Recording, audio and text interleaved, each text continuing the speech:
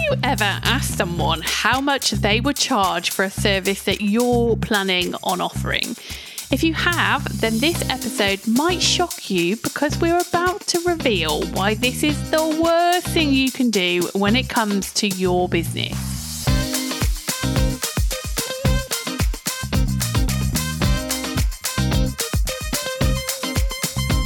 You're listening to JFDI with the Two Lauras, and we are, you guessed it, the Two Lauras. We're here to share tips, advice, and opinions on how you can build a brilliant and profitable business that you love as a social media marketer. And in this episode, we are talking pricing. Since we joined forces in 2019, I don't think there's been a topic that we've answered more questions about than pricing. So buckle up, because we have got big opinions on this, and we're definitely going to reveal some mistakes that we've made along the way so that you can avoid making them too. So yeah, looking back in the past, we always used to ask for people's opinions on how much we should charge. We would look at the elements of the job, maybe we would consider how much time it would take. Then we would wonder if we were being really over generous with the price, or actually, were we really expensive? And then imposter syndrome would set in and we'd start panicking and we'd think that we were going to lose this client before we'd even won them. So we'd go and ask other people what they would charge. But what we would do is we would position the question based on the elements of the job. So for example, how much would you charge to post 4 times a week on Instagram? And looking back now, it baffles us that we thought that this was a good strategy, which is why we wanted to record this episode. Yeah, we've all been there. We've all made those mistakes, and we're all wishing that this podcast existed before today. Now, these days, we always get people ask us how much they should charge for a certain number of posts. So those 4 posts on Facebook or those 3 posts on LinkedIn, for example.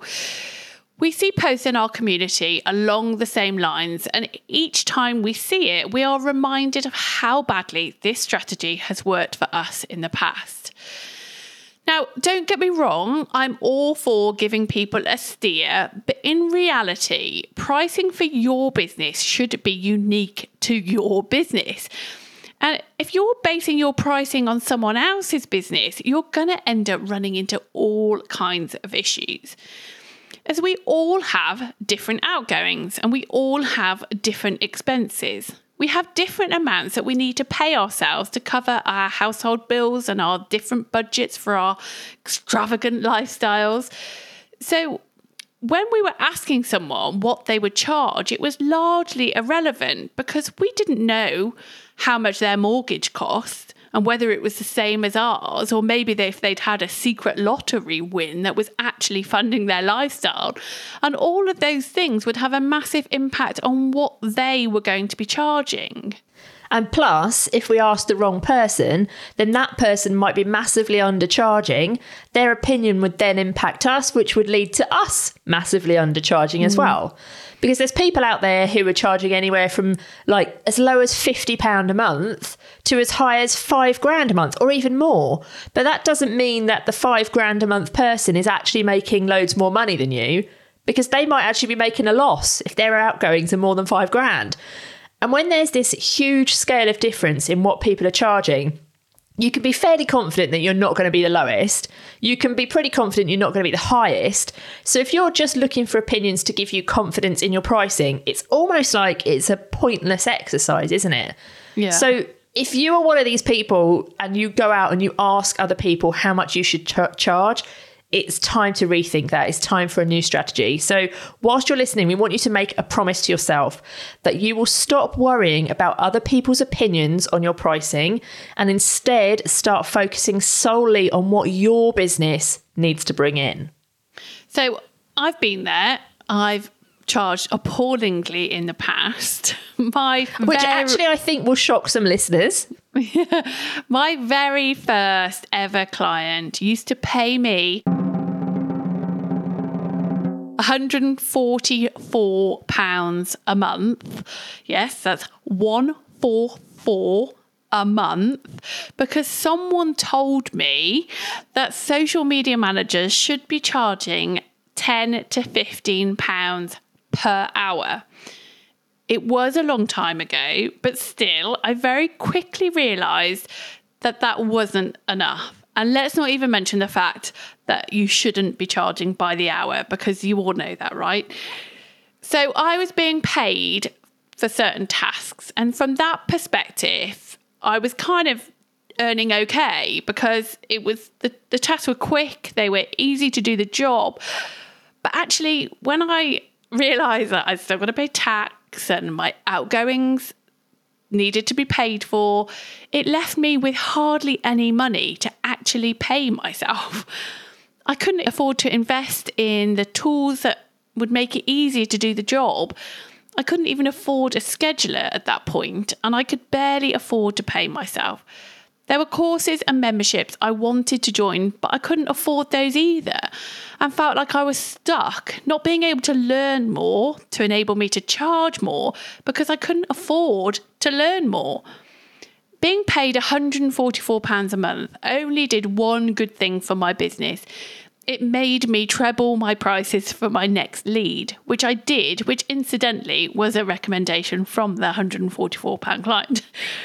So I learned the hard way. Sometimes we just are so desperate for the work and the experience that we snap people's hands off without actually doing the maths, or by basing our prices solely on someone else's opinion. I've done this too, and actually I've dropped my original price that I thought I was going to charge because I asked other people's opinions on how much I should charge, which, now that I'm actually saying it out loud and admitting it on a podcast, sounds absolutely nuts. But it's that imposter syndrome, isn't it? It just kind of beats us down. And for some reason, we feel like we need somebody else to justify our prices for us before we have to justify them to a potential client. But that is not a way to strategically price your work or make sure that you can make a profit in your business, because we do need to remember that this is a business. Yes, we're freelancers, but we are business owners. So that's really important. But I think you kind of got around this pretty easily, didn't you? Yeah, so fortunately for me, my husband is an accountant. So he sat down one day, probably was fed up of me moaning, and he created me a spreadsheet for me to use to record all of my expenses and to do all of my forecasting, which was a complete game changer for me. It's a spreadsheet that I still use today religiously, and it's also the spreadsheet that we put in the Social Media Manager's Toolkit. So for those of us who were not as clever as you and didn't think ahead when we were choosing a husband and didn't marry an accountant, where can we start when it comes to pricing? Because we probably do need to have a guide in our heads about how much time it might take, but what do we need to do to get it right? Are there any key steps that we can all follow? Like, what advice have you got for us? Okay, so there are 5 things you need to consider when you are pricing. But before I get into those, I just want to make sure that you know that instead of focusing on what a client wants to pay or what other people are charging, you need to firstly focus on what you need to charge to ensure that you are making your business a financial success. So here's how we do that. So firstly, quite a simple question is, how much do you actually want to earn? Now, some people just want a small amount of money, like pocket money, for want of a better phrase, but other people need to earn thousands of pounds a month to be able to pay their bills, feed their kids, cover their mortgage. So be honest with what is the absolute minimum you need to pay yourself each month. And then anything over than that is a bonus. You need to be able to stop paying yourself based on what money is coming into your business now and price more strategically so you have enough money in the business to pay yourself what you actually want to earn. That figure needs to be recorded somewhere. So get it out of your head, go and find a pen and actually write it on a piece of paper. And put it on a piece of paper where you can actually see it all the time. Don't just hide it away. If you're digital, you could put it on like something on your phone, like put it on your desktop, on your laptop, so you can always see that number. Or on your vision board. Okay, so next up are your business outgoings. The beauty of having an online business is that you don't need to have huge outgoings, but you will have, at the very minimum, insurance and obviously Wi-Fi. You'll also be paying tax if you are earning over the threshold. Then, of course, you have things like your schedulers, your tech requirements, conferences or courses you've taken. What you earn needs to cover these outgoings and also account for your future outgoings too. Now, again, you need to record all of these figures so you know exactly how much your business needs to make for you to break even. So that brings us swiftly on to number 3, which is about forecasting. Now, in a similar vein, keeping money in your business bank account is essential.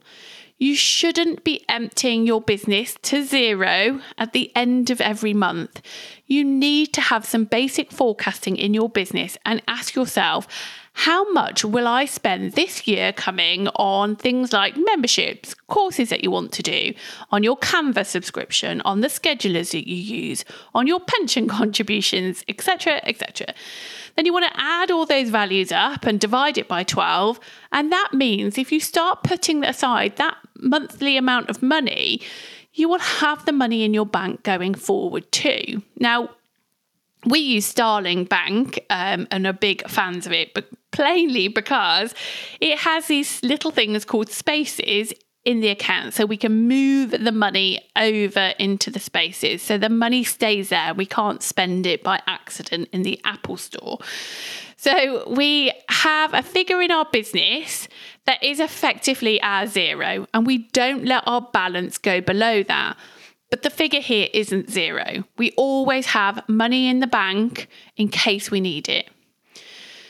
So when you see that course or that laptop, you know that you can go into your bank account, move your money around from your spaces if you're with Starling or other banks like that, and you can just go and spend that money with no guilt or no worry. You don't need to put it on a credit card. You don't need to borrow the money from somebody else. Do you remember when several years ago now, we were on a call and there was a business coach and somebody wanted to sign up for their program, and this business coach advised them that they should put this 10 grand coaching program on a credit card. And they actually told the people that if they didn't do that, then they didn't value themselves and their business enough because they didn't have the money in the bank, right? That's why they were telling them to do that. Like, what kind of advice is that? I know, it makes, I really remember that call. And if anything, the only benefit from that call was how I learned very quickly the type of person I didn't want to be and the type of advice I didn't want to be giving.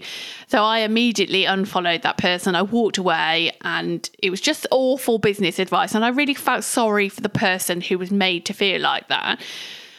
And as a business owner, you need to plan for your expenses that you might incur in the future. And we're not in a really complex business here, guys. This doesn't have to be complex. Our outgoings, as we've mentioned, can be very, very basic. So don't overcomplicate this.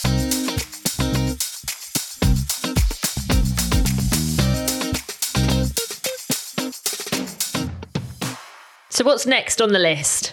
So next on the list is an important one, which I don't think many people think about. And it sounds a bit silly, but it's our thinking time. Client work doesn't just happen, does it? We don't just wake up on a Monday morning and have all those content ideas queuing up ready for us to do something with it. We have to go away, we have to research, we have to get inspiration, we spend time reviewing and learning from all our previous content, and we spend a lot of time thinking. And even when we're not meant to be working, we're probably thinking. Guilty. Yeah. God, I know you are. So you need to make sure that your pricing covers your thinking time. If you allow yourself to be paid thinking time, you'll create way better content. You'll be more creative in your thinking. And becoming a content creating robot is never going to be good for anybody. So knowing that you are charging enough to pay for that time means you'll be able to do it and you'll do it well. It means you're allowing yourself time to think and create. I think that's a really important one for sure, the whole thinking time. So let me just recap. So at the moment on the list so far, we've got the figure that we want to make, which is the figure you're going to put on a Post-it and have right in front of you all of the time.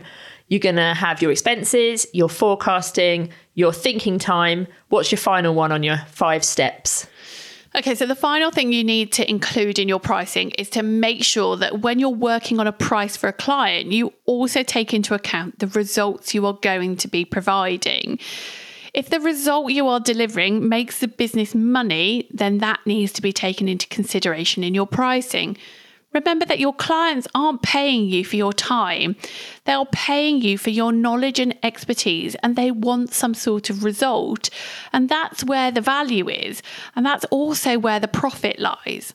I feel like that point needs a mic drop, because that is such an important point that everyone forgets. It's the value and the result that you're delivering to the client, which is why they want to invest the money in the first place. Yeah. And that's why some agencies charge absolutely sky-high rates, because they have taken into account to ensure that they cover all of their outgoings, that they're making a profit, that they get paid for the expertise that their team have, and the results that they are confident that they can deliver. And I can guarantee you that an agency making a ton of money won't be asking another agency how much they should charge. Can you imagine if they were? I mean, being on a fly on the wall in that conversation, it's just not going to happen. No. So just to reiterate then, what we're saying is that it's totally okay to get a steer from your peers when it comes to pricing. And we highly welcome those kind of conversations in our communities. But it's also really important, and more important, that you understand that the end price, the price that you actually give to the client, the price that's on your proposal that you want to be able to justify to them, that price needs to be the price that you've strategically worked out based on your business needs, not based on somebody else's opinions, not based on the client's budget, based on your own business needs, right? Yeah, 100%. If you want to come and chat more about how you can do this, then come over to our Facebook group, the Social Media Managers Hub, which is open to all freelance social media managers. We'll see you in the group, and we'll be back in your ears really soon.